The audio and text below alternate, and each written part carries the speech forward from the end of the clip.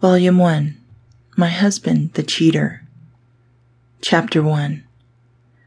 Lisa Andrews was so angry that her hands trembled. In her chest, her heart pumped a mile a minute and threatened to break through her ribs. How could he do this to her? After everything they'd been through, all the things she'd forgiven him for, how could he cheat on her again? The words stumbled through her head. The anger she felt bubbled and brewed like some ill-fated concoction.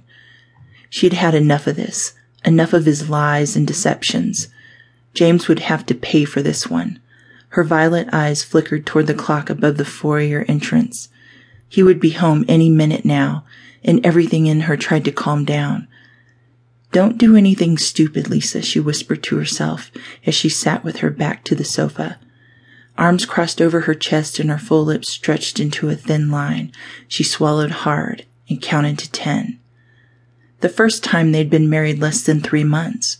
It was a one-night stand, he'd claimed. Nothing important. That should have been her first sign that he would stay restless. Little did he know he wasn't the only one struggling with fidelity. Yet every day for the last 5 years, she'd convinced herself that the sanctity of her marriage was more important than her wayward thoughts. When she thought of all the hard cocks she'd turned away to stay true to her husband, the noose around her heart tightened. He had no idea, but he would learn. Her plan was already forming when she heard his keys in the door. Her ballerina flats tapped against the laminate wood floor of their living room as she waited. The water she'd poured herself was now sitting untouched in a pool of condensation. She was having trouble sitting still, but she wanted him inside the house. She didn't need the neighbors to turn an ear their direction when she laid out the law for James. He didn't have a choice this time.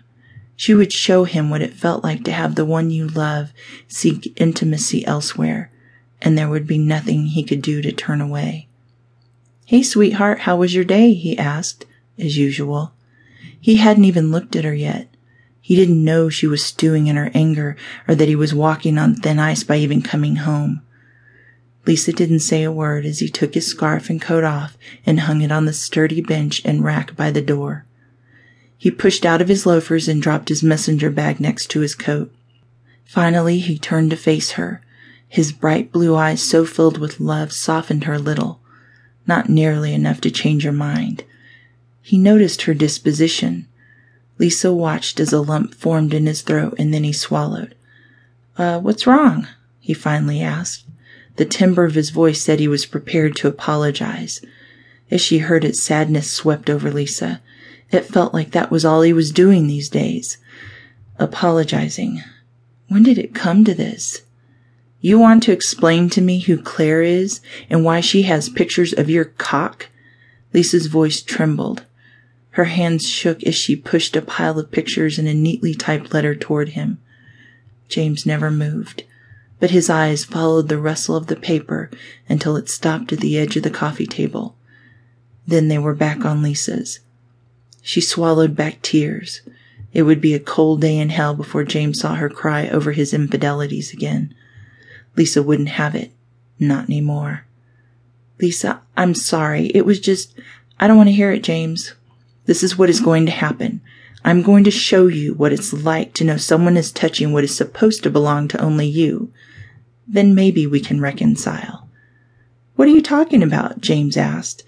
His brow furrowed into 3 lines of confusion. Lisa ignored his growing distress. So he did love her. Or maybe he just didn't want to be punished. Whichever it was of little consequence now. He'd made his bed and lay in it with some other woman. And now Lisa was going to give him a taste of his own medicine. "You will see soon enough." Lisa rose from her seat on the sofa, leaving James behind, planted in place. She didn't bother to collect the evidence of James's affair. No doubt the slut he'd been seeing would send it again. It was time to set her plans in motion.